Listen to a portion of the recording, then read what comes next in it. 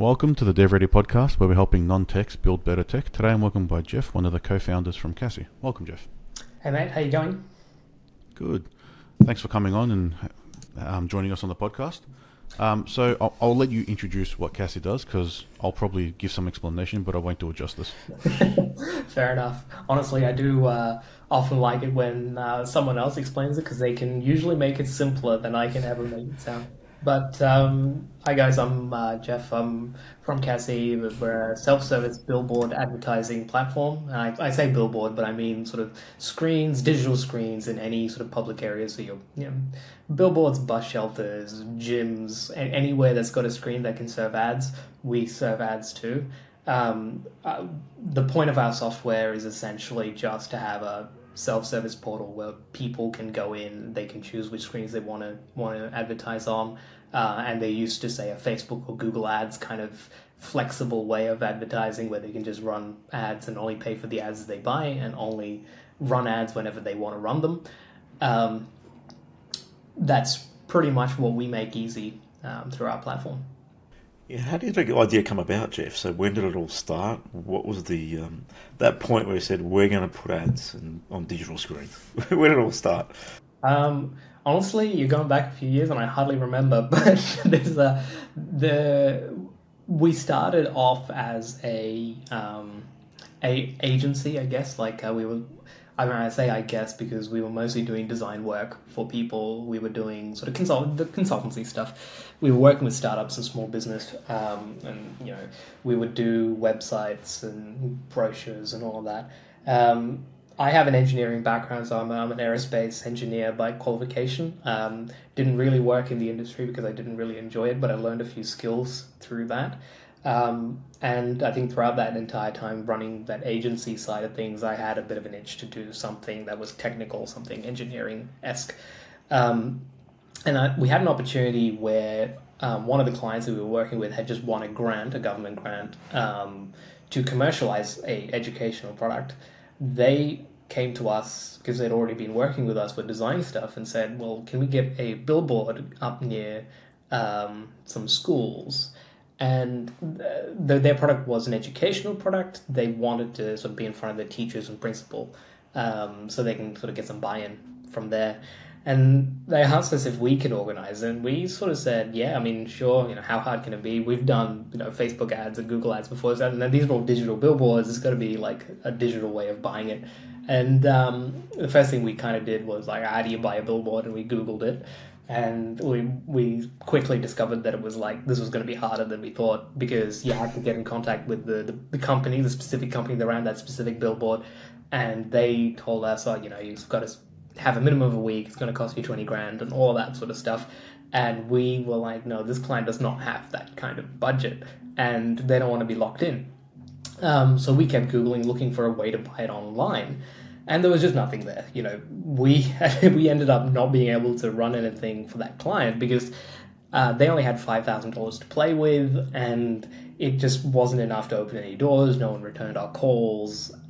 It was a nightmare, and we basically had our asses handed to us. It was pretty rough.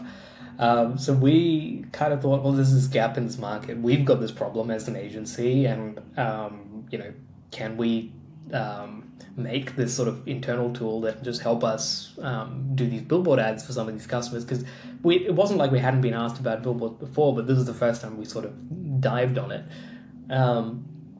And we thought, okay, well, let's do it. It's not there, let's build it. And we just sort of went ahead and started prototyping stuff, and that, eventually turned into a product.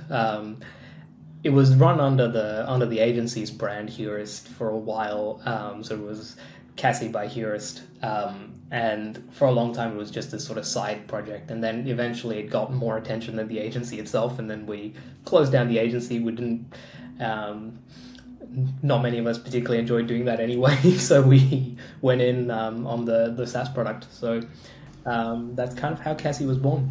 So you found a real problem. Yeah, really nice. I think the space, there was nothing in the space in the early days. So when you probably got a good timing in terms of what it is. But how does the model sort of work? What did you learn through that journey? Obviously, you went and looked to put an ad up, it's going to cost us 20 grand minimum. That's a core problem to solve. There's only a certain amount of clients that can actually afford that sort of budget, especially for one billboard. It's extreme, especially when you go into the world of digital. So where did it start? So from there, we looked at a bit of a technology field, building that, planning that. What was the first step to get the prototype moving? It was getting the supply on board and sort of figuring out, like you're saying, the model around how everyone can be happy in this situation, because ultimately the sale price is 20 grand for a week. So how do you sell 20 grand for $100 was really the that was right? Interesting problem to solve. We couldn't really, obviously we couldn't discount it and all that, so we had to be a bit more clever. The fundamental problem was that you have, say, 6 slots on a billboard. They run a slideshow of ads, and there's usually 6 clients or 6 available spots for 6 clients. Typically, a billboard owner would struggle to sell all 6 at any given point in time. And what ends up happening is that it just keeps looping through 3.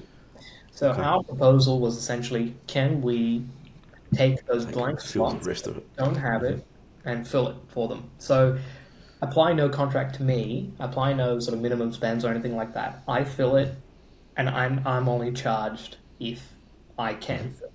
And you're getting passive revenue was essentially the agreement. And that's how that works. So basically, instead of selling the slot, we sold that point in time. So when that slot came up, we know that ad is going to run for 10 seconds. We know it's on this billboard. We know, what the likely audience is going to be, because they had all those audience models and stuff. And they told us, okay, so this is the CPM, so the cost per 1,000 eyeballs that they were going to want for it. This is the going rate, and this is the audience that's in front of it. Sell this spot, 10 seconds for 20 cents. And that's what we did. So we kept selling it. So we automated the sale of each 20-second spot, or 10-second spot, for 20 cents, 30 cents, whatever that happens to be. And then as a user comes in on our side, what they're saying is serve my ad between this time and this time, and then it becomes really flexible for them because they're only buying the times that their specific slot showed up. So they're able to spend $100 because we haven't made it any cheaper as such, but we have chunked it down so that people can cherry pick when and where they want their ads to show, and that gives them that sort of financial flexibility of kind of going, I only want this time. I don't want to spend a full 20 grand for the full, 24/7 exposure across a week. So you really just bring it down to being able to chunk it to any sort of budget, Neil. It's just even testing it. I'll throw $100 and just see what happens, and then you might commit to 5 and then 10 or 20, depending on how the business goes, I guess. Yeah, exactly. And a lot of people do. So a lot of the time there is that, I suppose, it's not insecurity as such, but people want flexibility. They don't want to be locked in. It's that sensation of, I want control. And a lot of marketers tend to feel that way, where they're like, I want to be in the pilot seat. I don't want you to tell me which billboards I can have and which screens I should be on. I just want you to let me pick and choose when I want it, and also for me to pause whenever I want and be able to pull out the budget whenever I want.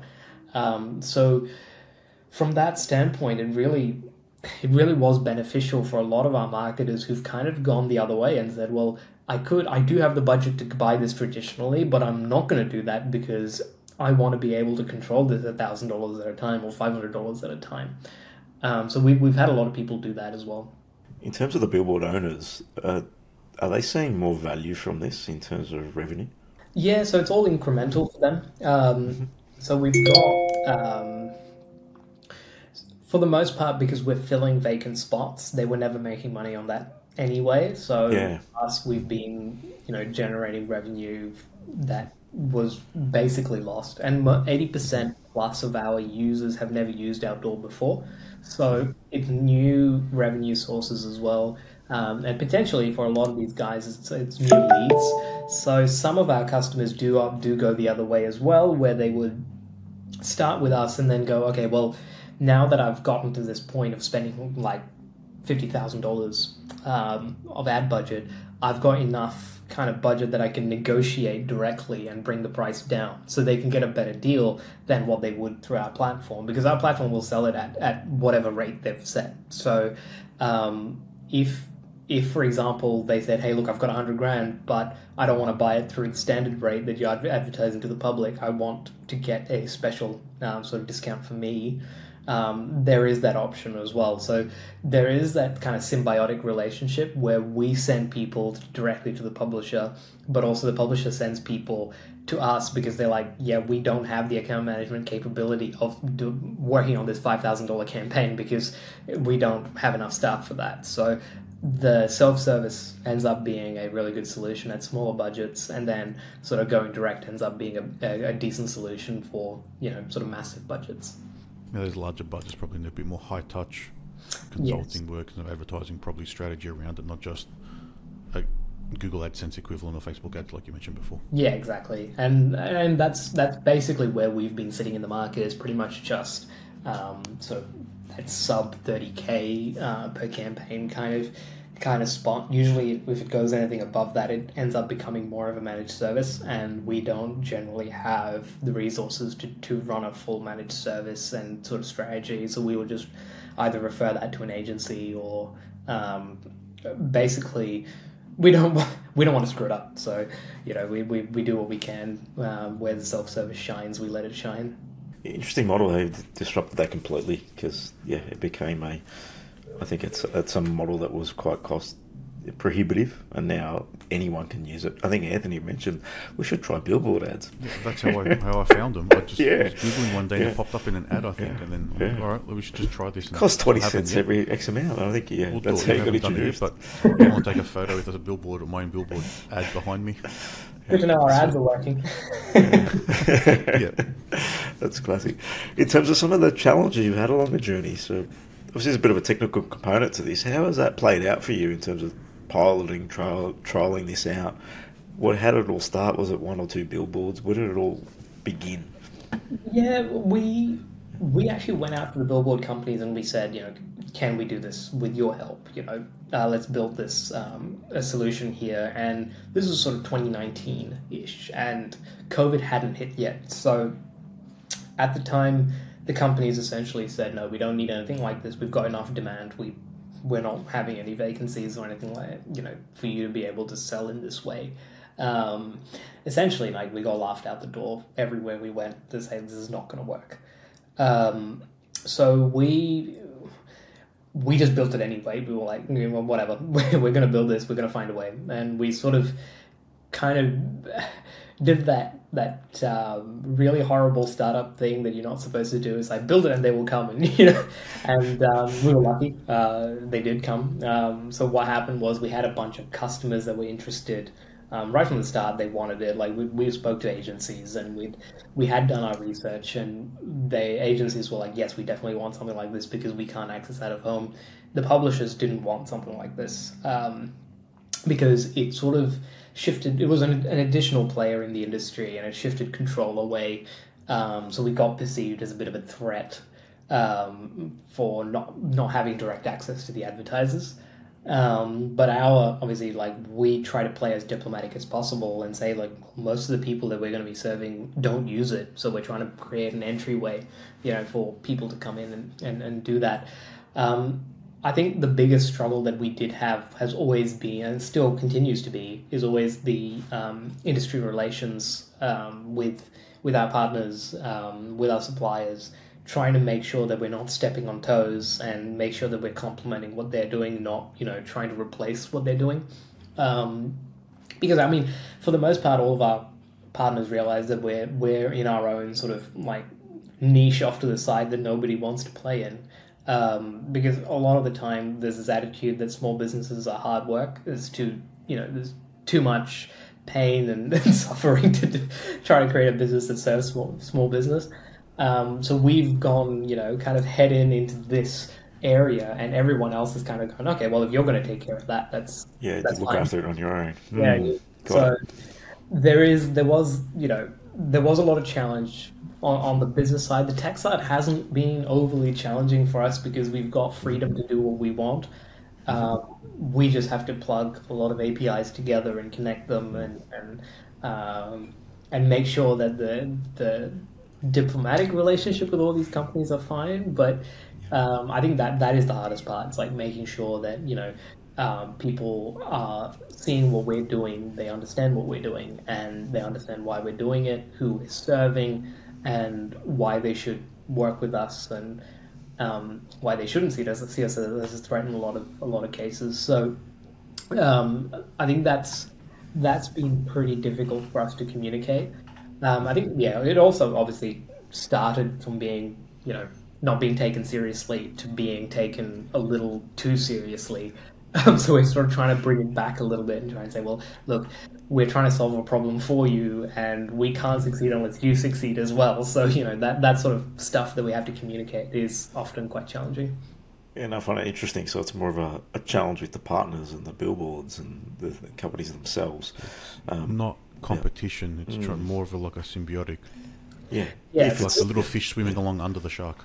Well, yeah, that's pretty much it. Because all of our competitors who do the same thing we do are our partners as well. So we buy from them, and they also have products like ours that sort of compete in the same space, sort of. But we're kind of adjacent to everyone because we serve the small business, which they don't want to do. So a lot of people are building enterprise solutions because realistically, in a traditional sense, is where all the money is. You serve, you get BMW under your wing, you're kind of set. You don't have to do anything else. But from our perspective, we kind of said to ourselves, like, we don't want to be kept afloat by one giant fish. We wanted to, like, if we lost it, your company collapses and you're just built on one giant client. We wanted to sort of make ourselves stable by having lots of little clients and serving them. And we've just gone down that rabbit hole. And the more our product develops, the more we go down that rabbit hole of tiny campaigns. Like I just saw one that came up for $20. And it's like $20 campaigns everywhere. Most people are happy. They're like, yeah, I spent $20. I did this. I recognize that $20 isn't going to get me the world, but I know that it's possible. So I feel comfortable doing that. Yeah. It's taken it down to that whole Google advertising level, right? I can go and put $100 campaign up there, which was not possible 3 or 4 years ago. There was no way to get to that path. So I think everyone's always after the enterprise client. Yes, I agree. They're great to sign off, but they may take you 2 years to sign one. While you're doing that, so you might grab 1,000 little clients. So yeah, there's a pros and cons of both. But then it becomes, how do you manage those little clients? I think probably some of the challenges you may have along the journey is how do you educate them, make it seamless for them to come on, embed their ads, because they've got to be on a billboard. So there's some quality to these things as well. They can't just be junk uploaded, and just managing that experience. Otherwise, you're going to have some pixelated description of something going on. They spend $100 and not going to read it. So yeah, there's a bit of that to it, but just making it as seamless as possible, I think would have been, in my mind, the way I would have approached the first step. But the challenge in what you got going on in the world of everything else, in the billboards and the potential partners and who you work with, yeah, that's a fascinating one, because they could probably see you as a potential threat, even though you are saying that I'm servicing the small businesses. Yeah, there's no reason why you couldn't go direct. So I get that challenge and why they could still perceive that. But that's just a balancing act for you to manage. But yeah, that's an interesting one. Yeah, I mean, the creative one you mentioned is very much a challenge that we face. There's one I completely forgot because I've been kind of insulated from it in recent months. Being on the development side rather than the customer facing side. Our account managers face this all the time, where they're like, okay, well, we've got clients who supply low quality artwork, so you have to educate them around what a good creative looks like and how to generate that. And we've been one of the big sort of challenges that has crept into the dev territory has been, how can we sort of templatize this so that people have sort of a Canva kind of sandbox where they can build their own creatives. That's kind of the next chapter for our platform, is looking at how can we build a creative builder tool. And we've been stuck in a very interesting space as far as that one goes, because creative is not so we want to stay pure for the moment. It's like our focus is the delivery of ads and making it seamless to buy the inventory. We don't want to be diving into building a creative builder tool that will always be a sort of like a side focus for us, and we wouldn't give it the sort of energy that it needs. Because we'd initially attempted to approach Canva for an integration where we said, look, can we sort of like have a direct sort of export directly from Canva into Cassie? And we I think Canva is sort of walking away from that sort of implementation of their platform inside other platforms. Yeah, I know they used to do that. I don't know if they stopped it. Integrations out. We used to have the Canva button. I think they still might have the Canva button. Yeah. But You're going to put it in your app and then get an export straight into your app. But if that's stopping, that's their attitude has changed. Yeah. I don't know if they've stopped it entirely yet, but I noticed that they moved away. Like that, the attitude very much changed towards you should be building your app into Canva, not the other way around, which was fair enough from them. But we were like, okay, if we build a creative tool, what percentage of our users are actually going to use it? It's a tough decision because it is complicated tech. Yeah, we've got one in our product. And, even if we built it, people won't use it. And then if those people who do use it, it's going to be a very small minority of our users. And we have an additional sort of thing to maintain. And it's like, it makes life really difficult. So what we really wanted was Canva to be able to integrate with our platform. Yeah, no, I get it. I understand it because that's not your core solution. Your solution is serving ads at micro increments, right? So that's the objective of what you're doing there.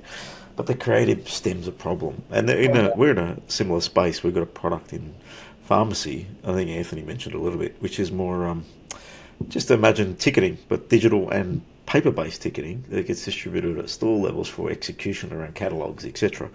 We've got our own little editor in there, but we would only push it so far. It's more of a text-based editing.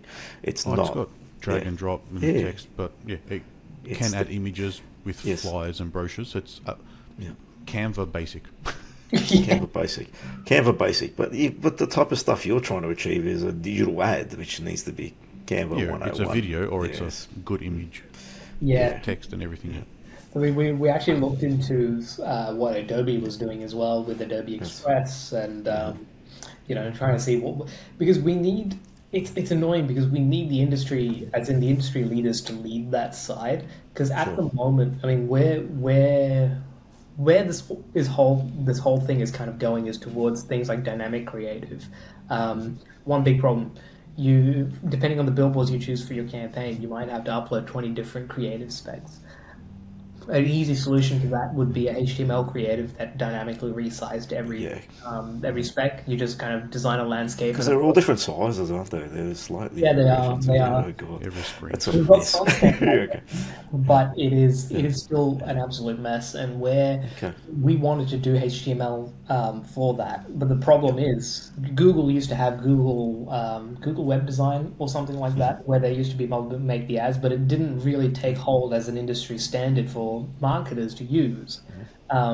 Because we could easily go, well, so this is the tool, use this, directly export it from there, put it in here, but no one uses that. People use Canva, but Canva doesn't sort of natively have that sort of, I think the native sort of resizing, I think they include it as part of their pro thing, but I don't know how it works. And then you look at sort of Adobe's versions as well, but it's all sort of SVG based, and it becomes tricky to kind of like bring that in because we almost need a bigger player to go ahead and do that, so that we can just kind of take it and say, hey, look, these guys have this really great API, and we can just plug it into ours and say, hey, if you're using this, you've got everything set up for you already. But the problem is we're just not big enough to build the thing and let the customers, just tell them you have to learn this, otherwise you're not going to be able to use it. It won't work for us. So, it's one of the challenges of startups. Where do you invest your money? And it comes down to acquisition, in my mind. Like, at this point, you're probably a bit more beyond a startup, right? So you've got customers on the system.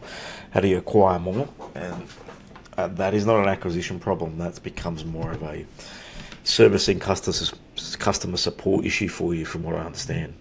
It's a quality problem of like the end output. Correct. It's not even like quality customer. It's Definitely. So you can onboard the customer, but if they're producing crappy ads, their experience might be not as good as it could have been, which limits your ability to resell. So it's a snowball sort of effect for you there. Does all the creative that gets uploaded get reviewed? Yes. So we essentially triage the creatives that come through, and then we send it to the publisher. It's automated in that sense. Like we tick it off, and then it automatically gets sent to the publisher for final tick off, and then they tick it off in their player, and that is allowed to run. So we don't really run into many issues as such there, but it's just like it's getting to that point now where we're having to do a lot of internal management around what our admin panel and dashboard looks like, how we can get our admin stuff working more efficiently with artwork approvals and stuff, because we receive a massive, like at any given point in time, we've got 150 campaigns running globally, which, I mean, compared to, say, a Facebook or Google would be tiny, but compared to, say, a Billboard, standard for Billboard companies, this would be huge, So in that sense, we've got a lot of management that we have to do, and we inadvertently apply a lot of pressure on the media owners as well, because we're sending through a lot of artworks. We're sending through a lot of customers. So that was the thing, like we got an emergency call with one of our partners in the UK, because they were like, okay, so we weren't expecting this many customers to come through.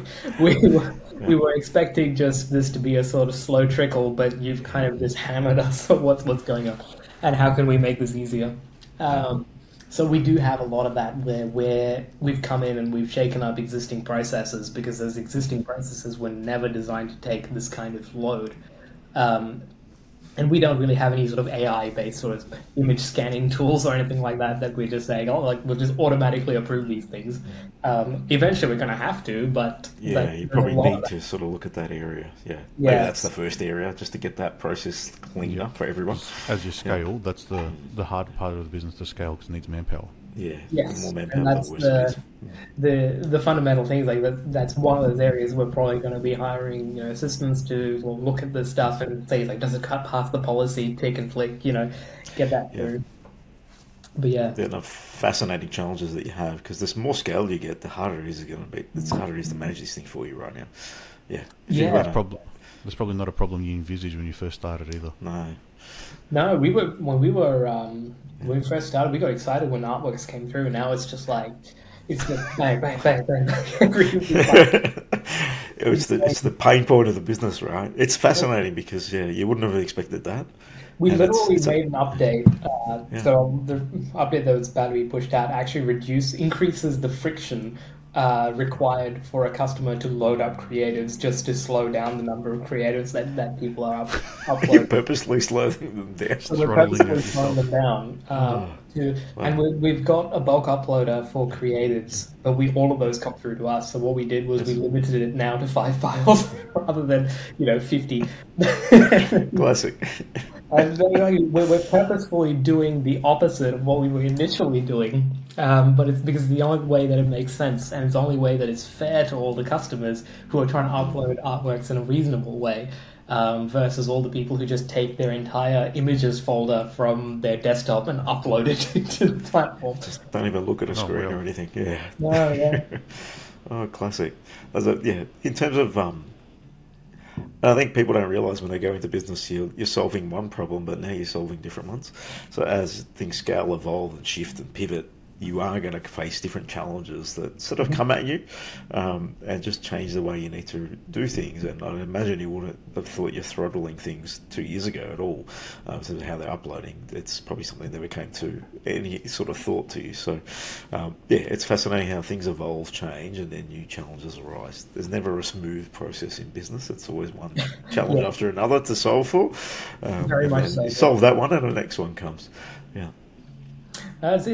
Yeah, you're right. Like, I would have never thought I'd be throttling artwork uploads, years ago, and I never thought I'd be trying to slow people down, because people, they really get excited, and then they want to do stuff that is just, it's not going to happen, because people want to do sort of personal messages where they're pranking their friends or something and have classic. a photo of them taken when they were completely blackout drunk and with their underpants on the floor. And it's kind of like, and you kind of go, yeah, I'm going to put that on a billboard so that the whole world see what an idiot my friend is. And you're like, yeah, but we can't run that as an ad. So, you're trying to kind of like articulate that to people.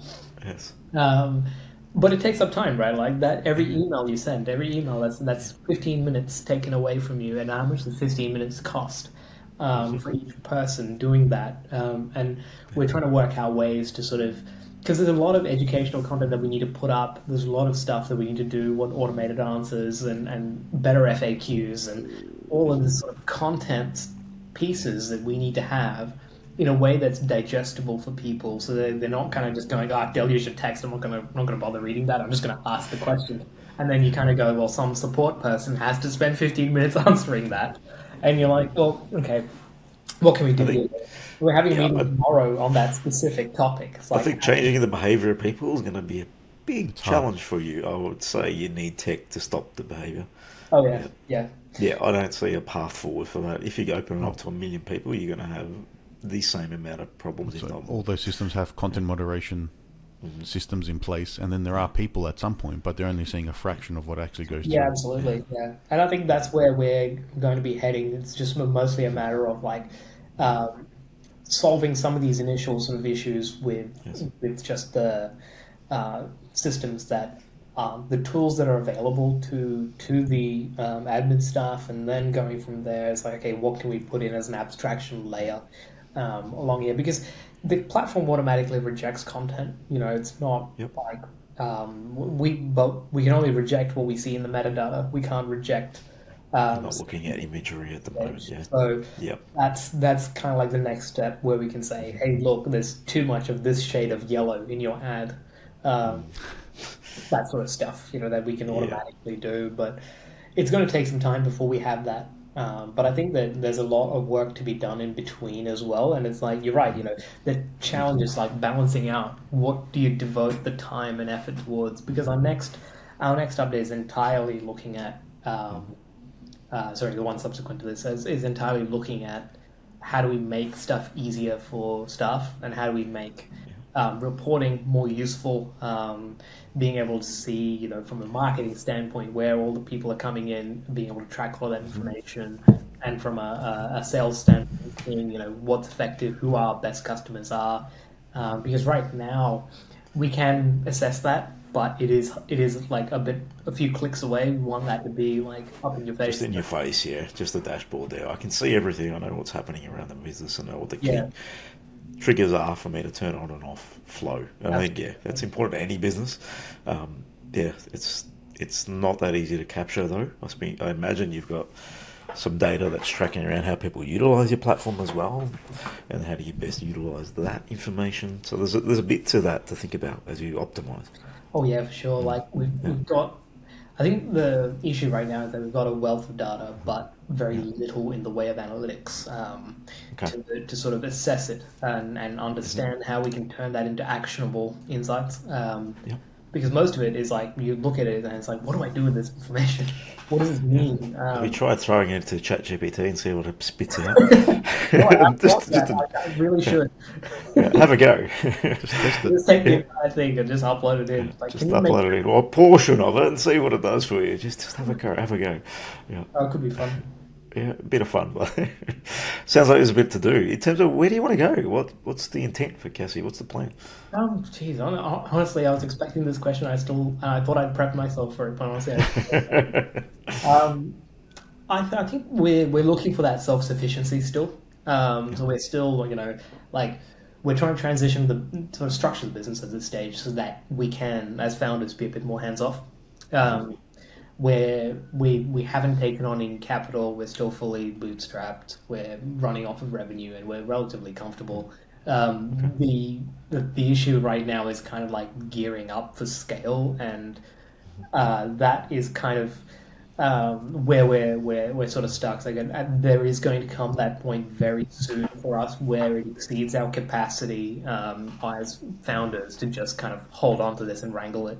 We need additional people on board, but it's uncharted territory for us, But so we want to sort of get that right, we're going to make mistakes, of course, but we want to sort of put our best foot forward in terms of structuring, documenting, making sure the processes are in place, and we've done all of the best practice that we can do. In terms of where it's going from there, we're honestly not even sure yet, because we're just riding the wave. Like, we make a cool product. We keep our customers happy. That's just been the primary motive. Like, has just been other customers happy. Great. Okay, good. Are we happy as founders? Are we happy? No, we're a little bit stressed. Okay, we need to fix that. It's been that's been pretty much the motives for us. Is like, do we enjoy what we're doing? Are we building a good product that people enjoy using? And as long as we can get those aligning, I think we're quite satisfied. We don't sort of have these massive ambitions of being like the biggest, blah for out of home or anything like that. What we're probably going to find is that we will head towards an acquisition at some point where we will reach that stage where we need a bigger company to parent it. Where, like, I imagine we will hit some kind of wall or an impasse with creative. We'll hit an impasse with a bunch of other things, like people want to be able to connect what they're doing with out of home with what they're doing online. And right now, we can try and make that easy, but there is only so far we can go before it's like, well, another company owns that entire vertical. Google owns all of that data, Facebook owns all of that data, or Salesforce does, or Oracle does. And at that point, we would probably be in that position where we're saying, like, the best path forward for us would be to just step back and have some other company take over this IP and run it as their own company. I think that's what happens to most companies in our space, because the problem with the niche is that it's nice, but there is only so far you can go before you hit that limit of what. Before we get the limit of the wall, yeah. So we feel that we've got, like I said earlier, we've got a niche product in pharmacy, and it's niche. It's great. It's kicking back, but it's not in a position where it's a sole business. It's more of a business that sits there, ticks along, generates great revenue. But reality is, to scale that out, you need serious capital to take it overseas and change it. And the type of product it is, it doesn't draw much investment. So similar thinking, it's like at some point you're probably going to have to exit it, or otherwise it will just fizzle away if you don't really drive it. I think the main thing would be, like, all of us, we want our efforts to kind of be recognized, So if we can, like, be able to say it didn't die, it got merged into something else. It's great to have a merge and acquisition, provided they succeed. The 9 out of 10 times I hear this, they don't really succeed. But if it has to be the right company, it's a fascinating challenge that they have when a big company takes over something a bit smaller, and then all of a sudden it gets muddled into all the red tape and all the bits and pieces that go to the world of corporate. Absolutely crap. We saw this with a couple of companies that got acquired, where we were seeing them grow really well, and then they get acquired and everything just stops. Like, all the development stops. Have you tried raising capital at all? It's not been a path that you guys have gone down. No, I mean, not. The problem that we have is that investors that we've spoken to so far have seen it as a high risk kind of proposition, where we don't actually directly serve. We serve the customer, but we don't directly own the assets or directly serve the assets. So the risk is you might get eaten up and taken off. Yeah. So we say one of our contracts expires, we're suddenly a sitting duck. That's the attitude, and that's really risky for most investors kind of coming in, unless they're in the space. If they're in the space, the problem is you introduce conflict of interest, and then no one wants to work with you. And then that's sort of where we're stuck, because we've had a lot of interest from other Billboard companies wanting to own it, but then as soon as you do that, no other Billboard company wants to work with you. We either need to become, so essential to a lot of these companies that they have no choice but to do that, which is very unlikely, or we've got to find an independent investor who was happy to take on that kind of risk and say, well, that's just the way this works. Because we're not the only company that's like us. Like, there was one, MediaMath, that just went bankrupt just recently. They weren't doing billboards; they were doing online ad serving. But they ran out of capital eventually, and that was the big risk for them, because once again they did exactly what we did. They don't own any of the infrastructure; they connect the infrastructure, and no investor wanted a piece of that, especially when it was in trouble. It was red flags all around, and they just let it collapse. But yeah, that's tricky for us. So that's basically why we made up our minds long ago that we were going to stay, a revenue-driven company, because we don't have to kind of go and demonstrate like, oh, look, these contracts are going to last for 4 years, and then keep sort of extending those. Is just going to be entirely run on on results, and we don't have to fret too much about that. Yeah. But I don't want to say never. I think it's just a matter of we'll get to a point of revenue where we're like, we definitely need the capital injection, but we're probably more likely to take out a business loan because it might just be easier. If you're revenue generating business loan, there's definitely options out there. Yeah.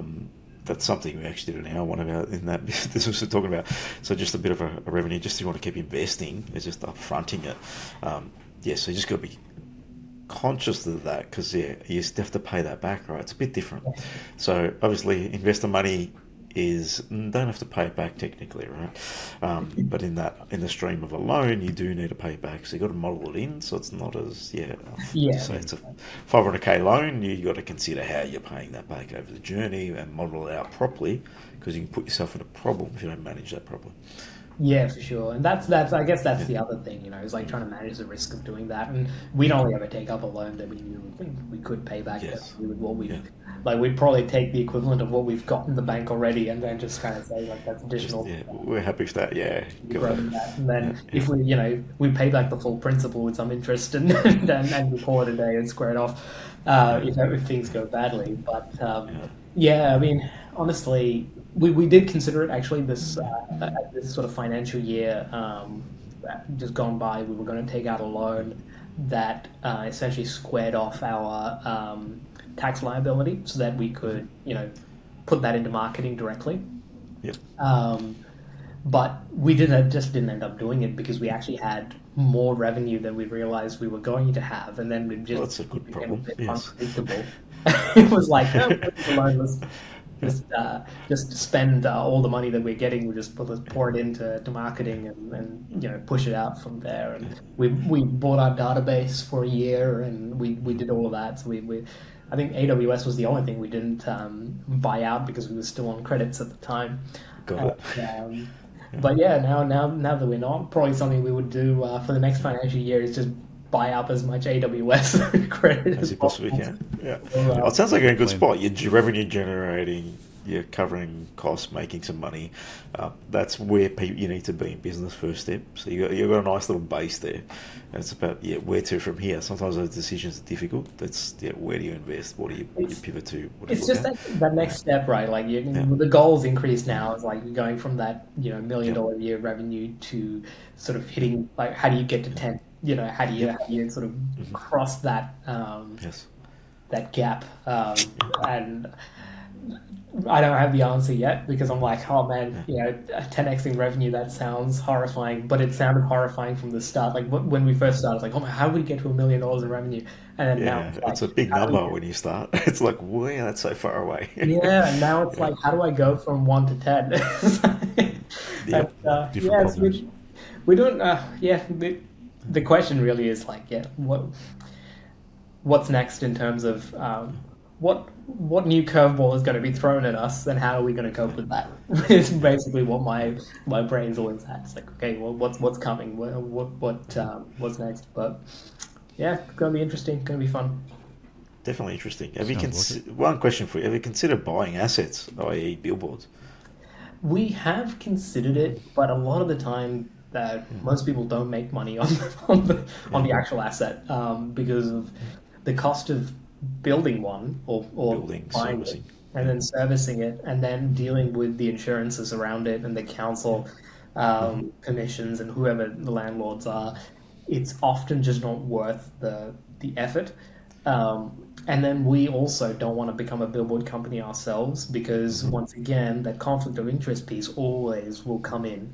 I mean, if we're small, it's probably okay. Like we can own a couple here and there. No one's really going to care. But the issue is that this particular industry really appreciates independence. I think being completely third party helps you quite a bit from that trust factor. As soon as you're starting to dabble in the same stuff, you start to piss your partners off, and then you're in trouble again. So it seems like a bit of a balancing act. Getting all the partners on side is a full-time very job. much so. Yes. Especially because we represent the advertiser for the most part, right? Like, so there's not a lot of people on the sell side don't like to share information with us on that front, because we go into bat for the advertiser. We try and get costs down and things like that. And so we're I guess to some degree we're the enemy. So we do sort of struggle a little bit with that.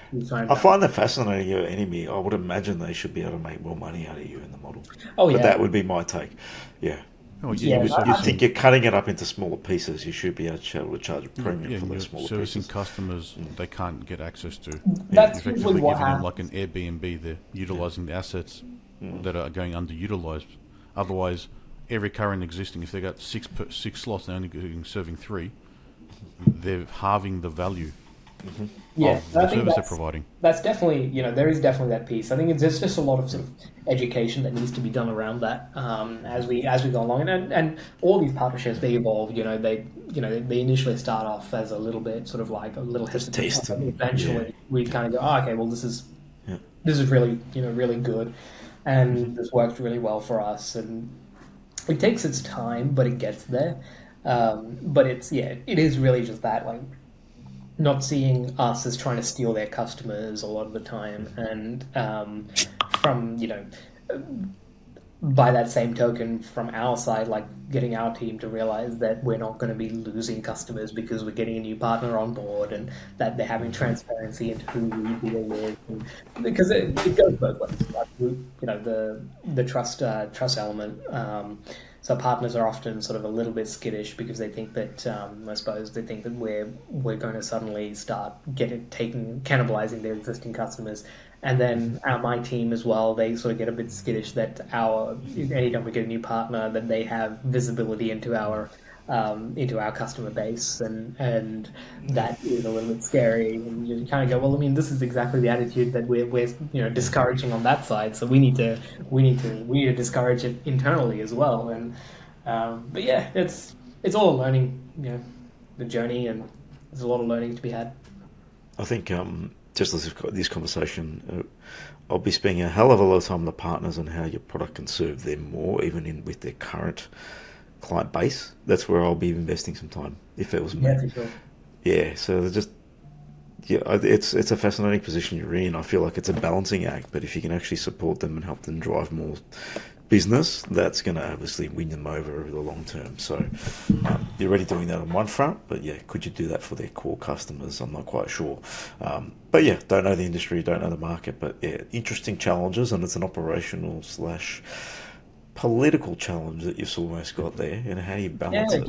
It's not where I expected it to be honest. I thought it would just be a challenge, but no, there is a lot of. When you start building tech, it's got nothing to do with tech, and you probably realize that by now. Yeah. So the reality is, it's a business model around it. It's people, it's customers, it's behaviours, it's changing behaviour, changing process, education. The tech is just the supporting and the underpinning and delivery mechanism. I think that's where most people get lost and stuck, and you realise that as you go through the journey. I started out, it's just tech, but it's not tech in the end. It's remarkable. We learned that. Like, this has been our first tech product, and I mean, we've done reasonably well. So hats off for you getting this far. Most people don't even get a cent of revenue. So good. You've done very well. We've done. I mean, I'm really proud of the team. Like the way it's sort of come together, and how as one thing I wrote, had another interview with the local city council, and they asked me what I look back on and what I'm most proud of. And I'm like, the team, the way we come together, because as much as we bicker a lot, like we'll have like little spats over certain things, but ultimately we all work together really well, and it all comes together, in the end. And I think that's probably the biggest thing. Like you mentioned, it's not the tech. It's really the tech is just it's such a tiny piece, the whole, but there is so much around it. There's so much human stuff around it that we need to manage. Things that you didn't really expect from the start, where you kind of go, well, we need to really do this this human-centric stuff, and we need to make this appealing to people, not just, this solves a problem. It's more like, you want this thing, and also, this thing is not threatening, and all of that sort of stuff that we didn't expect to have to do, that we have to do. And the amount of tech work that needs to be done for internal operations as well was never anything that we'd expected. You kind of thought, well, we'll build the product and it's all this customer-facing tech, not internal tech. And you're like, no, actually, like a good 40% of this is internal tech that we need to fix. But yeah. A fascinating story, Jeff. Really pleasure having you on the DevReady podcast. Probably a different one for people to be exposed to, given the position you're currently at. We've had a lot of people exiting and a lot of people in the early stage. I think you're in the middle of it, in the thick of things, and having some interesting problems to solve, I would say. And there always are. So, but revenue generating and probably in a good spot to drive it forward. And there'll be one step at a time, like it always is, right? So it's one step, one day, 1 week at a time, and you move forward from there. But anything can change and shift and pivot. So really appreciate you coming on and sharing your journey to date. Let's catch up in a year. I'd love to see where you're at. Just to see how it's tracking and how it's all going. But stay in touch. Really appreciate it.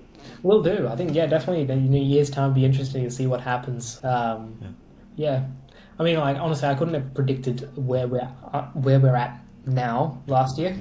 Because last year I would have thought, it would have been, like still kind of tiny-ish, and we're still small, but we're doing a whole lot better than we thought we would be doing. So, I wouldn't have said that we were going to be in 3 markets now at all. So, it'll be interesting to see in a year's time what that's like. That's a good sign. We'll see how many ads we can slide in through your team. Slide a few ads by next year.